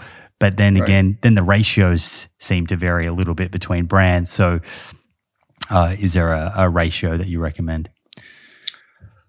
Not a hard and fast one. I do agree that both EPA and DHA ought to be in your supplement. Whether it's a little heavier on DHA or a little heavier on EPA, nobody has really diced that out to be able to say with any confidence that this one's better than that one. So if it's somewhere between, 2 parts DHA and 1 part EPA or the reverse, that's good. Mm-hmm. I think that's the place to be. Ethyl esters, can you tell if you're taking an ethyl ester? They're supposed to put it on the label. Okay. It would be in the ingredients. Not the nutrition facts, but it'd be in the ingredients at the bottom where it says contains ethyl esters. And ethyl esters aren't bad. They just are not as absorbed quite as well. And they're used in the pharmaceutical products because they allow you to put more omega-3 per capsule. There are newer products that are what's called restructured or reformed triglycerides that can be higher in omega-3 EPA DHA. They're a little more expensive, but they're in a more absorbable form. Okay. So I think those are good ones. And what would you look out for in packaging to sort of know that you're buying that? They would tell you that it is a restructured or a reformulated triglyceride. They would make a big deal about that because it's expensive. Mm-hmm. And their product is probably going to be a little bit more expensive than the guy next door that's not that way. So they want to be emphasizing that. Okay. And what about someone who has cardiovascular disease or is at high risk of and perhaps has high triglycerides, elevated triglycerides? Is that a sort of circumstance where there is an indication for a higher dose? Yeah. I would say in the neighborhood of 3 to 4 grams if you're dealing with the high triglycerides. Mm-hmm. And is there a difference if you, and forgive me for digging into these details because they may be irrelevant, but I'm curious. Is there a difference in that circumstance, let's say just going into your pharmacy chemist and picking up 3 or 4 gram DHA EPA off the shelf versus one of these prescription ones like what was used in Reduce It? If you're going to get them off the shelf at the chemist or at the pharmacy, you can certainly find many products that have roughly 1 gram of EPA and DHA per capsule, which is exactly what the pharmaceutical products have. What you'll find is though the pill is bigger than the pharmaceutical one would be, because in order to get 1,000 milligrams of EPA and DHA in a capsule, that you might need a capsule that's 1.4 grams of oil instead of 1 gram of oil. So it's just a bigger pill. Mm-hmm. The percent of omega-3 is less. Got you. In the dietary supplements, typically. So if the percent is less, you just got to put more oil in the pill. Sure. So it's less purified compared to the pharmaceutical less concentrated, I guess you'd say. Yeah, concentrated is a better word. It's interesting, though, that you've got pharmaceutical sort of regulated compounds and then over-the-counter, and they're so similar. I know. That's part of the trick in nutrition. That's very tough. Okay. Yeah. But the molecules are the same. What about kids? I'm not sure if you have any views on this, but is the sort of regime, whether it's through diet or through supplementation, the amount that someone should be targeting, is that any different to a healthy adult? Yeah, I mean, I stand on far less firm ground, but I would aim for something in the neighborhood of 300 to 600 milligrams a day of EPA and DHA for a kid. Okay. Just because they're smaller. That makes perfect sense. And what about the type or the source of DHA and EPA here, Bill? I think some folks listening are probably okay with fish oil. There might be some listening that are currently buying algae oil or thinking about buying algae oil. Is there a difference in terms of the effectiveness of the DHA and EPA in those two different sources? No, it's the same molecule. It's just the algal products make it straight from a micro. It's a very specific species of microalgae will naturally make EPA or DHA, and they put them isolate the oil from those algae and put them in pills. But the molecule, the EPA and DHA are identical to what you get in fish oils. Okay. That's where the fish get them in the first place. Do you recommend, you mentioned earlier that polyunsaturated fats are a little more unstable. Do you recommend storing these supplements in the fridge? Would that be better from a stability point of view, or are they okay in your cupboard? They're okay in the cupboard. I know that some products say do not put them in the fridge because it can affect the how brittle the gelatin capsule is, and freezing them is not a good idea. They are completely impervious to oxygen once they're in these gel caps, so you can be kept, I think, in the dark. Of course, they're all in dark bottles anyway. Yeah, well, they don't need to be refrigerated. That's comforting to know. And sometimes different supplements say take on an empty stomach, take with food. Yeah. Any sense with regards to DHA and EPA, what's better from an absorption point of view? Yeah, with food. Okay. Is better. Yeah. Right. Because you're absorbing fat. And so you want all your body's juices that are designed to digest and absorb fat to be flowing at the same time you take the supplement. Okay. That's a good tip. What about side effects? We haven't spoken much about, I guess, the sort of dose response curve. My first question here is just more better? Or do we have any sense of as your omega-3 index goes up or your intake of DHA, EPA goes up, does it start to plateau? Does it start to actually go the other way and increase risk? What do we know about that? There is no upper limit from a safety point of view that anybody knows about. It's philosophically, theoretically, there ought to be. But these are sort of self-limiting nutrients in a way. People just don't eat that much of this stuff.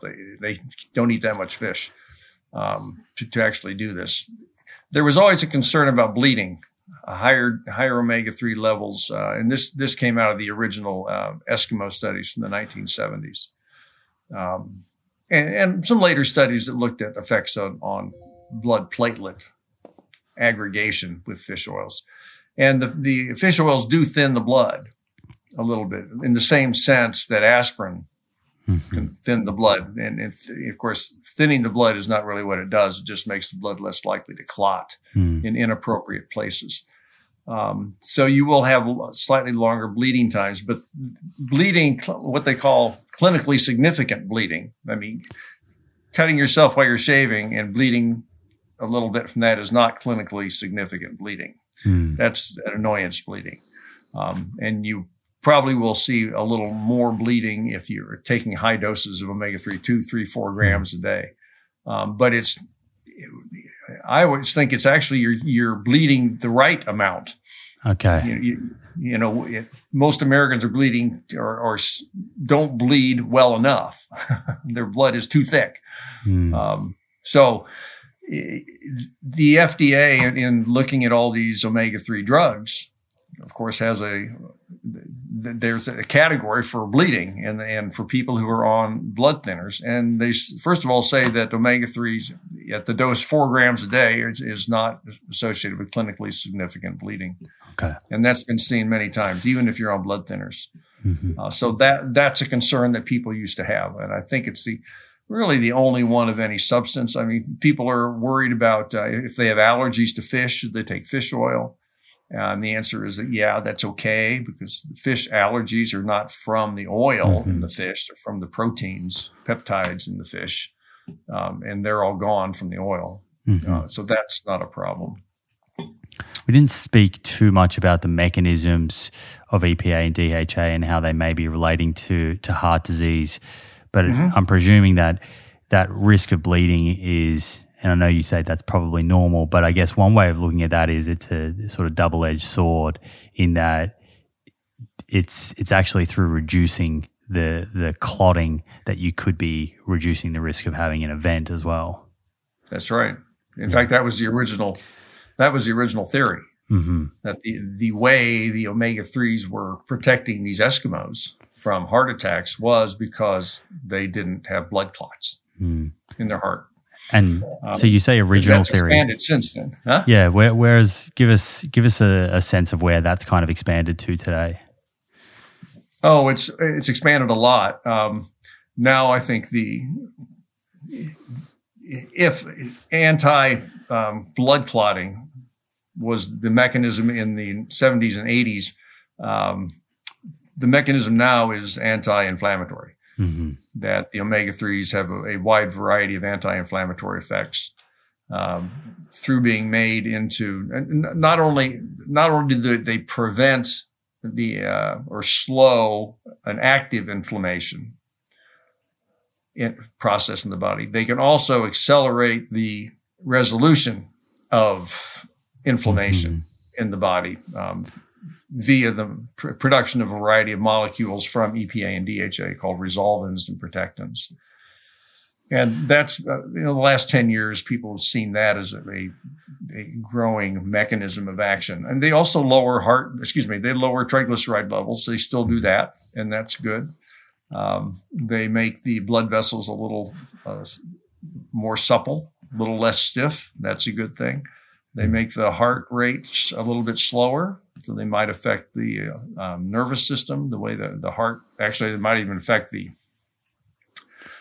pacemaker in the heart and slows the heart down a little bit, which is a good thing to a point, of course.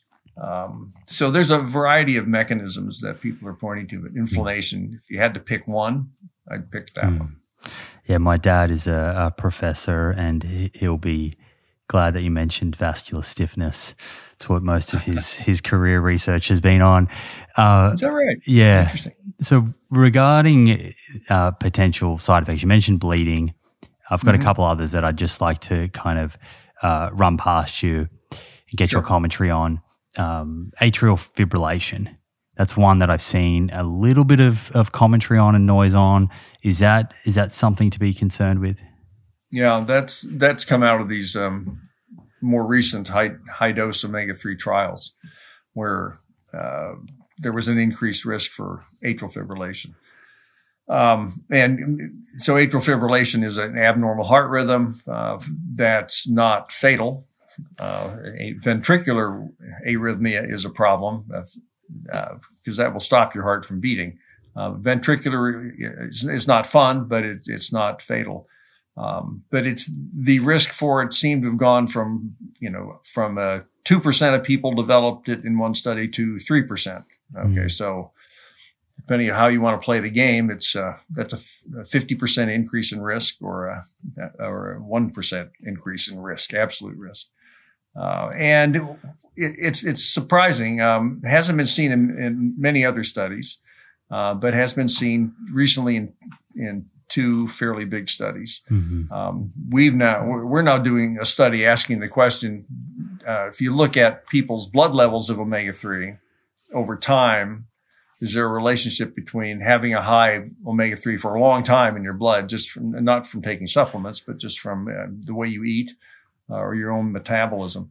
Does that increase risk for atrial fibrillation? And it doesn't. In fact, there have been trials that were done 15 years ago trying to reduce risk for AFib with omega-3. And they didn't see any increased risk in those studies. It didn't reduce risk for AFib.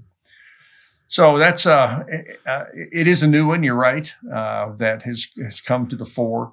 Whether it's real or whether it's bothersome or worrisome is still the question is still out there. We really don't know. And probably if you have AFib, it's probably a good idea not to talk to your doctor about it. But he'll probably say don't. Yeah, that was my question. If someone had it, whether it was contraindicated, but I think that's good advice just to. And I think what's contraindicated would be high doses. I don't think taking 1,000 milligrams a day of EPA. In fact, the VITAL study did do a sub-study when they gave 840 milligrams, one capsule of Loveza, and they didn't see any increased risk in AFib. So. Interesting. I think it's okay at those levels. Talk to me about Theodore Brasky's SELECT trial, because wow, I thought that might get a chuckle. I've heard quite a few doctors, and it seems to be from all circles, but there is a number of vegan doctors in particular that suggest people should be very careful about taking DHA, men in particular, because it can increase the risk of prostate cancer. I know that you're across this research, and I'd love to hear your thoughts on it. Yeah, that was it's amazing how much damage one bad paper can do. Because in that particular study, it was an observational study looking at very, very small differences in blood omega-3 levels and risk of prostate cancer. And the actual, there was a small difference in risk, but the authors took it way out of context. There was no dietary supplements were used in this study. But the authors said people should stay away from omega-3 supplements because it increases risk. Well, the study wasn't with omega-3 supplements. So they were extrapolated from that. Anyway, this was 10, maybe 12 years ago now.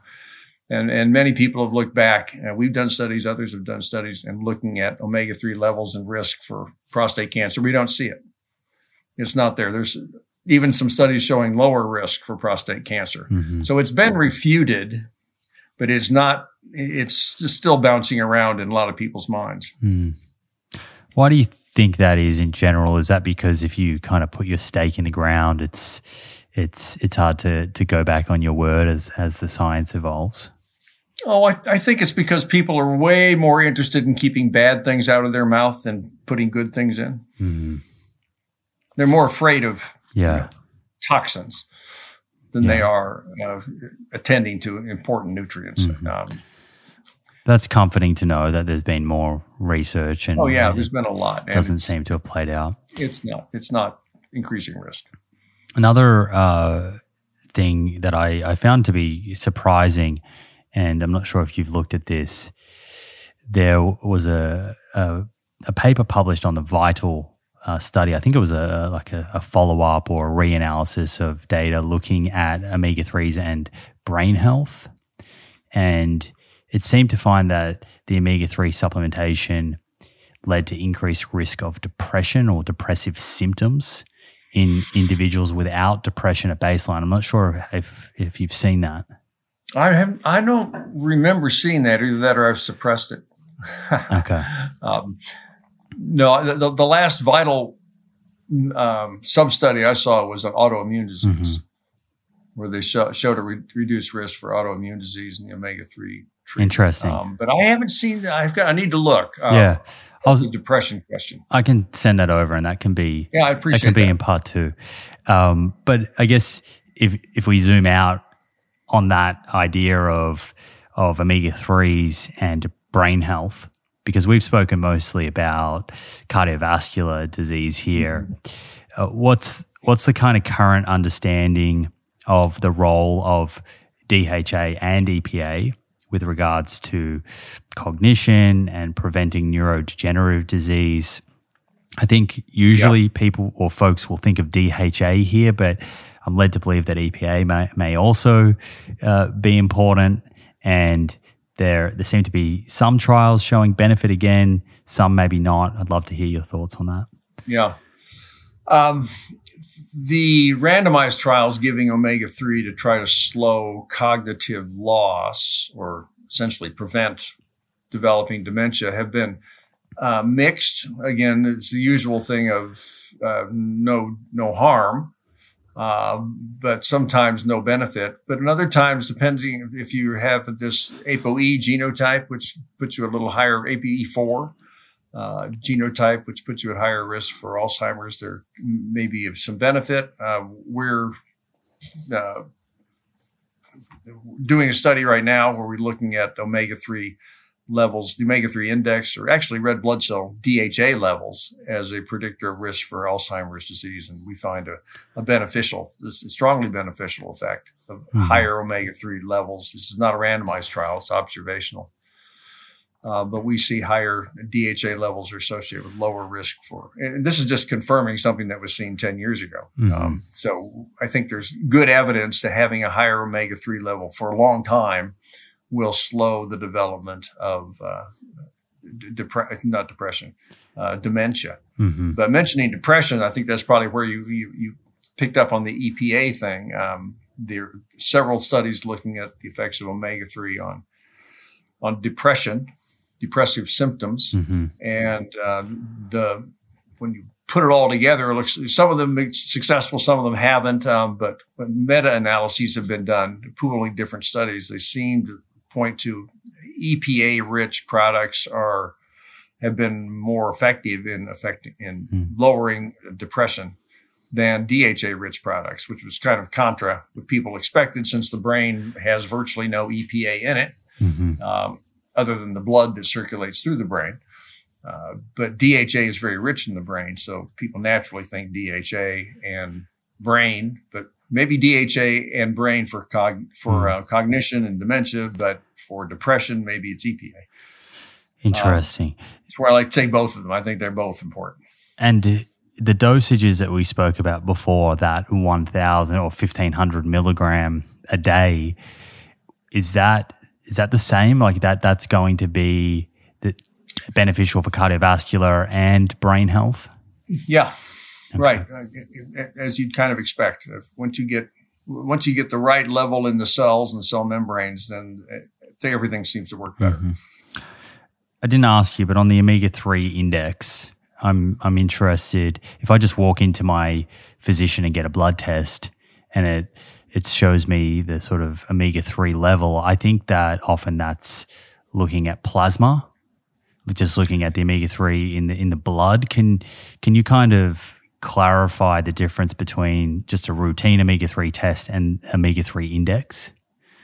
Well, I wish there was a routine omega-3 test. Okay. Most doctors don't know anything about it or know that it's even available to measure. The test we developed is red blood cell based. It comes it can be done either on a dried blood spot or on a regular tube of blood. So that's one metric. We think it's the more stable, the more reflective of your tissues. But there are some labs that are measuring plasma omega-3 levels, which are noisier day to day. But still, it's better than nothing. I'm happy to see any physician paying attention to an omega-3 status, almost regardless of what the test is, and hoping to optimize it. That's what I'd like to see. So most people don't get omega-3 testing when they go to their doctor for a physical. Sure. But the 4% and the 8% is specifically talking about the omega-3 index, right? Omega-3 index red blood cell, okay. Right? Not plasma. And if I'm at 4% and I change my diet and I get it up to the sort of 1,500 milligrams a day, how long is it going to take me? How long between tests? You said there's sort of more noise in the plasma, so I'm assuming you need to wait a bit longer on the omega-3 index. Right. And it's because it's measured in a red blood cell. All of our red blood cells, we get a whole new crop every 4 months or so. So we like to recommend about 4 months before you reach a new steady state. You'd be pretty close to there at 3 months. So 3 to 4 months, you could do a retest to see how well your body's responded to an increased intake. Mm-hmm. Well, Bill, we're coming to the kind of end of this one, and I'm saving a chunk of things for part 2. I'm cognizant that it's getting quite late where you are. So to be fair to your time, and you've been so generous, so thank you for that. Is there anything, before I ask you a couple of final questions to wrap things up, is there anything that we've covered so far that you think we perhaps could have extended on a bit further? Well, I think the one thing I'm really impressed with omega-3 levels and predicting different disease outcomes. One thing we haven't talked about is just total mortality, lifespan. I alluded to it in the Japanese situation, but we've done studies outside of the Japanese world where we've seen that people, and this was a study that had 40,000 people in it, pooled together data from 17 different population studies. And we found that the people that had the highest omega-3 levels in this group of over 40,000 people had significantly longer lives, statistically significantly longer lives, right? Lower risk for death in a given window of time. So these omega-3s, and they also reduce risk not just for death from anything, but for death from heart disease, for death from cancer, and for death from all other causes. So it's not just a heart thing. The omega-3s do something system-wide, body-wide, that make everything work better. And I think that's a really important point. If we're talking about longevity and living well longer, then having a high omega-3 is a big part of that. On that analysis, I think one thing that comes to mind, particularly anything that's epidemiological, and there's probably people thinking this, within that analysis, did you correct for the fact that people that perhaps are eating more fish are also eating more fiber and fruits and vegetables, or exercising more, or smoking less, drinking less alcohol, that sort of stuff? Yeah, we control for many of those things. In this particular analysis, I'm not sure we controlled for other dietary components because not every study records that, but we certainly took care of smoking, body weight, age, sex, whether you have diabetes or not, whether you have heart disease or not, whether you exercise or not, those sort of things are all accounted for. I think it would be interesting, and I don't know if anyone's done it, to see what would happen if you control for ALA intake. We can certainly control for ALA levels in the blood, but intake would be a different question. I mean, there have been some studies showing a higher ALA intake is associated with cardiovascular benefits, right? There's no question. New review is coming out soon that will really look at ALA across the spectrum, and there's benefits there. The question is how much of it is due to the conversion to EPA and DHA. Sure. Okay. Well, coming to the end here, you mentioned a study that you're working on, but just generally speaking, what studies would you like to see in the next coming 5-10 years that will help fill in some of the gaps and give us greater clarity over some of the things that we've discussed? Well, I'd like to see a DHA trial to balance the EPA study that was done.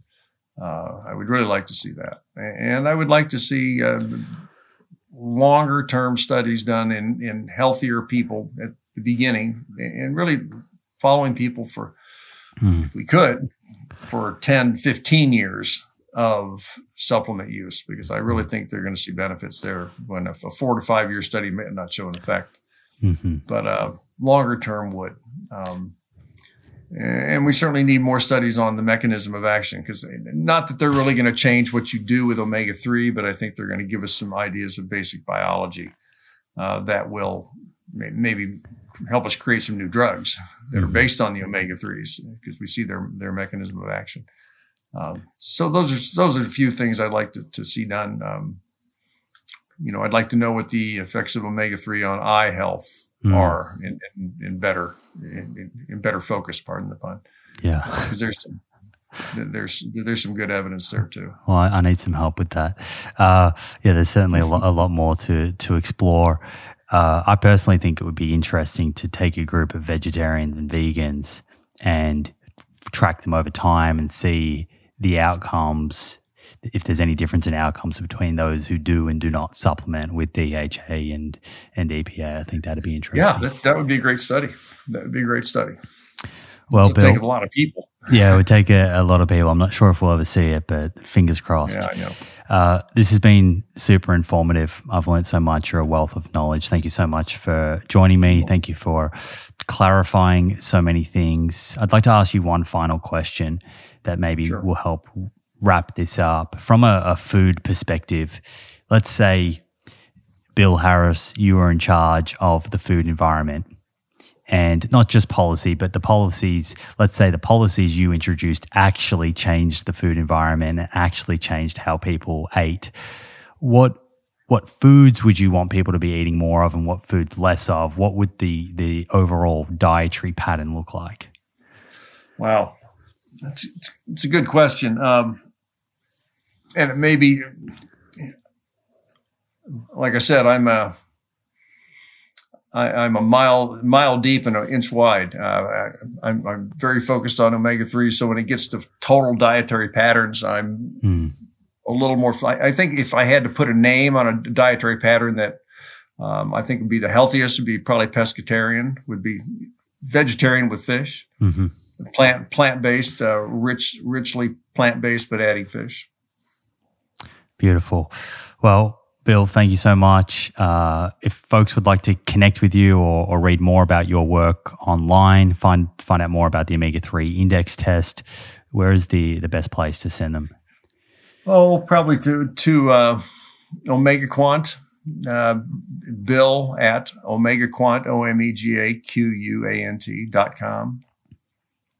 Perfect. That's the easiest email address to go to. Okay, we can put that into the show notes, and hope we get to continue this. I hope we have a part Love two. You're welcome back anytime that you'd like, and maybe one day we can get a game of pickleball in. You'd be good. I know you'd be good. All right, thanks, Bill. All right, take care. Thank you for joining me for this episode and your interest in science-based conversation. I hope you enjoyed it and found the information covered interesting and instructive. If you did and you'd like to show your support for the show, please subscribe to our YouTube channel where you can stay up to date with new episodes and watch them in video format. Yes, the full-length videos. Please also consider subscribing to the show on the Spotify and/or Apple Podcast app, wherever you enjoy listening to podcasts. You can also leave a review on Apple or Spotify. Again, a great way to support the show and make our content more discoverable for others to enjoy and learn from. If you have any comments about the episodes, suggestions for future episodes, including guests you'd like to see on the show, or questions that you'd like to have answered, please leave those in the comments section on YouTube. I myself and my team will take note of these comments when planning future episodes. Finally, the best way to support the show and receive discounts on products we love is by checking out our sponsors at theproof.com/friends. Enjoy your week, stay well, and I look forward to catching you in the next episode.